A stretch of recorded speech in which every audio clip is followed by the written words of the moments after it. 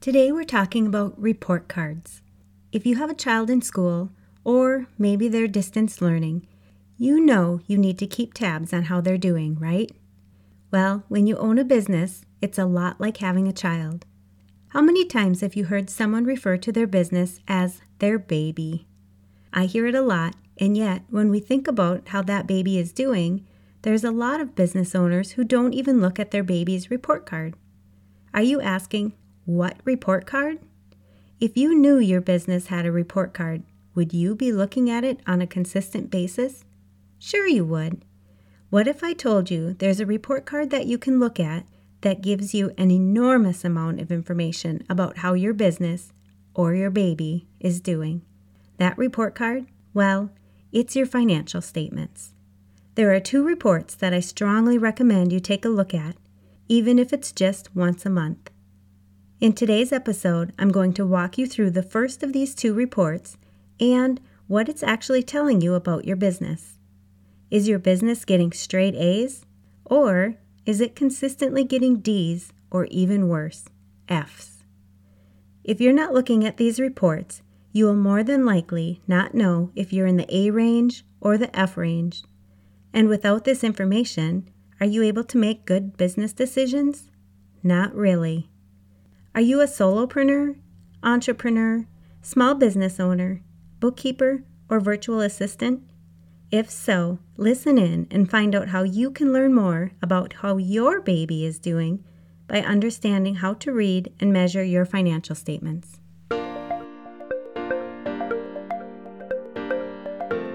You're listening to the Mastering Your Small Business Finances podcast, where we get straight to the point on topics that ultimately affect your bottom line. That's right, as an entrepreneur with a small business, money management, growth, marketing, they all affect your bottom line. I'm your host, Chris Ponick. I'm a certified public accountant, and I've been helping small business owners like you navigate and easily understand these complicated topics for over 25 years. I'm a wife, a mom, a grandmother, and a small business owner myself, so I know your time is valuable. In my free time, I make the best sugar cookies and have mastered an amazing chocolate chip cookie recipe. And that's not just my opinion. You're in the right place. I promise your time will be well spent here. Each week, you'll gain confidence and clarity while making a successful impact on your business and grow your bottom line. Get comfy, grab a cookie, and let's get straight to the point with this week's episode.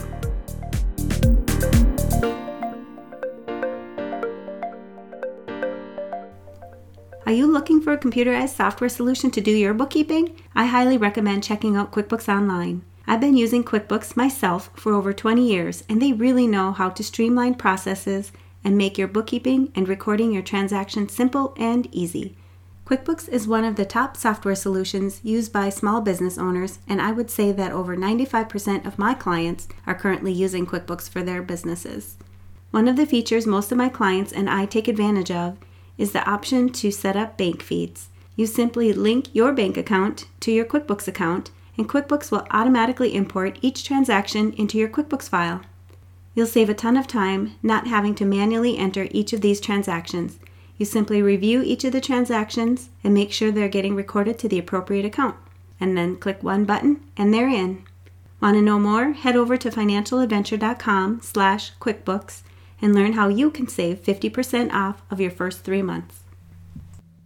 Welcome back. It happens so often. I'll be talking with a client, and they tell me they understand bits and pieces of their business or their financial statements, but unless they take a look at the whole picture, they'll never fully understand how their business is doing.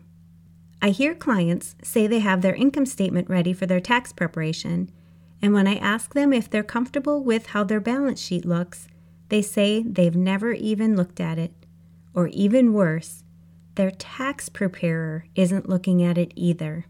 Like I mentioned in the introduction, your financial statements are like looking at your business's report card.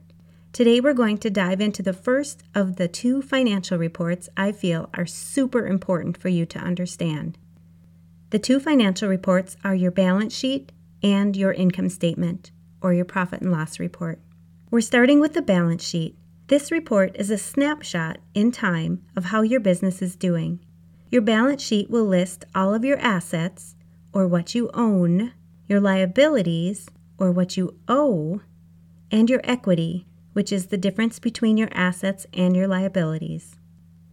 Your balance sheet must always balance. Thus the name, balance sheet, right? You may have seen the equation, assets equal liabilities plus equity. One way to think about the balance sheet would be if you looked at it as of a certain period of time and acted as if you were closing your business on that specific date.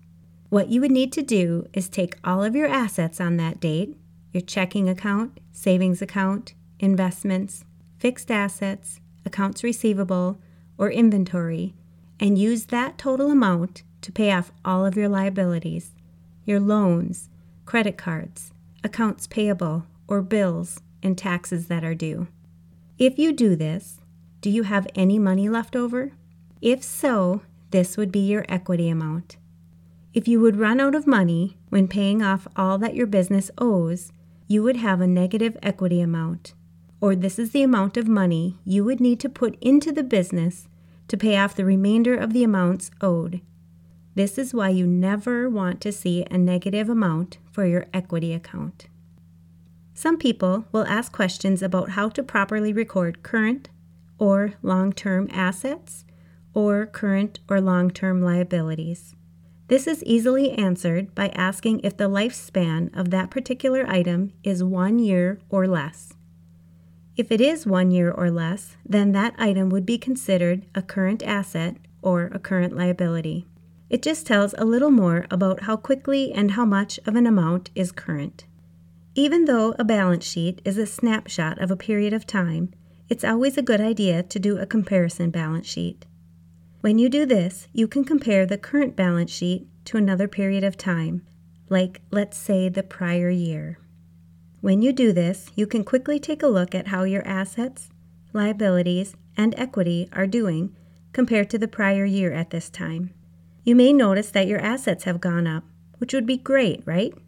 But if you notice your liabilities, or what you owe, has gone up, you may want to dig a little deeper to see what's going on and how it's impacting your business. If you're talking with a lender, you'll most likely need to provide a balance sheet for them to see how your business is doing to help you secure financing. They'll be looking at how much debt the business currently has and how much it compares to the equity they have. The most important part of your balance sheet is making sure that each of the balances listed for that particular point in time are correct. We all know it's important to reconcile the bank statements to ensure our checking and our bank accounts are correct, but it's also true for all the other balance sheet accounts. You should be able to prove each of the amounts on your balance sheet. If you show a balance in your accounts receivable, for instance, or customers who owe you money, you should be able to come up with a listing of all the customers who owe you money that equals the amount you have listed on your balance sheet at that point in time. If you have a loan with a bank, you should be able to get the current balance of the loan and match it with the balance sheet amount you have for that period of time. Make sure you're checking these numbers on a consistent basis. I recommend doing it monthly, but I understand how quickly time can slip by. You do want to make sure you're doing it at the very least at the end of the year before you bring your financial statements to your tax preparer. If you have any questions about your balance sheet, let me know. You can email me at info@financialadventure.com or go ahead and join our Facebook community, Women Business Owners Ultimate DIY Bookkeeping Boutique. Even though it's geared towards women, everyone is welcome. It's so important for you to understand how your baby is doing, and I'm here to help. All right, to recap this episode. Number 1, make sure you're comfortable with your balance sheet, and especially make sure that your tax preparer is looking at your balance sheet when you have your taxes done. Number 2, your balance sheet is a snapshot in time of how your business is doing. It's going to list all of your assets, liabilities, and equity. Number 3, your balance sheet must always balance. Number 4, think of your balance sheet as if you were closing your business on a specific date. You would take all of your assets, pay off all of your liabilities, and if you had any money left over, it would be your equity amount, and if you had a negative equity amount, this would be the dollar amount you would have to put into your business to pay off all of your debt. Number 5, to determine a current asset or current liability, you would want to take a look at the lifespan of that particular item, and if it is 1 year or less, it would be considered a current asset or current liability. If it's longer, it would be considered a long-term asset or a long-term liability. Number 6, it's a good idea to do a comparison of a balance sheet to a prior period, such as the prior year. Number 7, the most important part of your balance sheet is making sure that each of the balances listed for that particular point in time are correct. You should be able to prove each of the amounts on your balance sheet and make sure that you're checking these numbers on a consistent basis. Number 8, if you have any questions about your balance sheet, let me know. You can email me at info@financialadventure.com or join our Facebook community. And you know I'm going to ask, what's at least one thing you'll take away from this episode that will help your business succeed and grow your bottom line? If you need some accountability, join our private Facebook community and post your action item. We'd love to support you.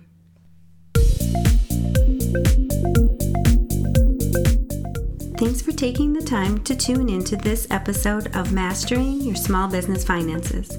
If you enjoyed this episode as much as I enjoyed creating it for you, I'd love for you to give it a 5-star rating and subscribe to the show so you never miss an episode. Visit financialadventure.com for the show notes, links from this episode, and while you're there, leave a comment if you have a topic you're interested in learning more about that affects your bottom line. If you're looking for a community where you can ask questions and get feedback about your small business, join my private Facebook group. You can find the links to this group and more on financialadventure.com. And remember, any financial information shared on this podcast is not to be considered professional, financial, or tax advice and should not be solely relied upon. Please consult your CPA or tax advisor for an opinion on your specific circumstances. I'm looking forward to having you tune in next time. Until then, dream big, follow your heart, and love what you do.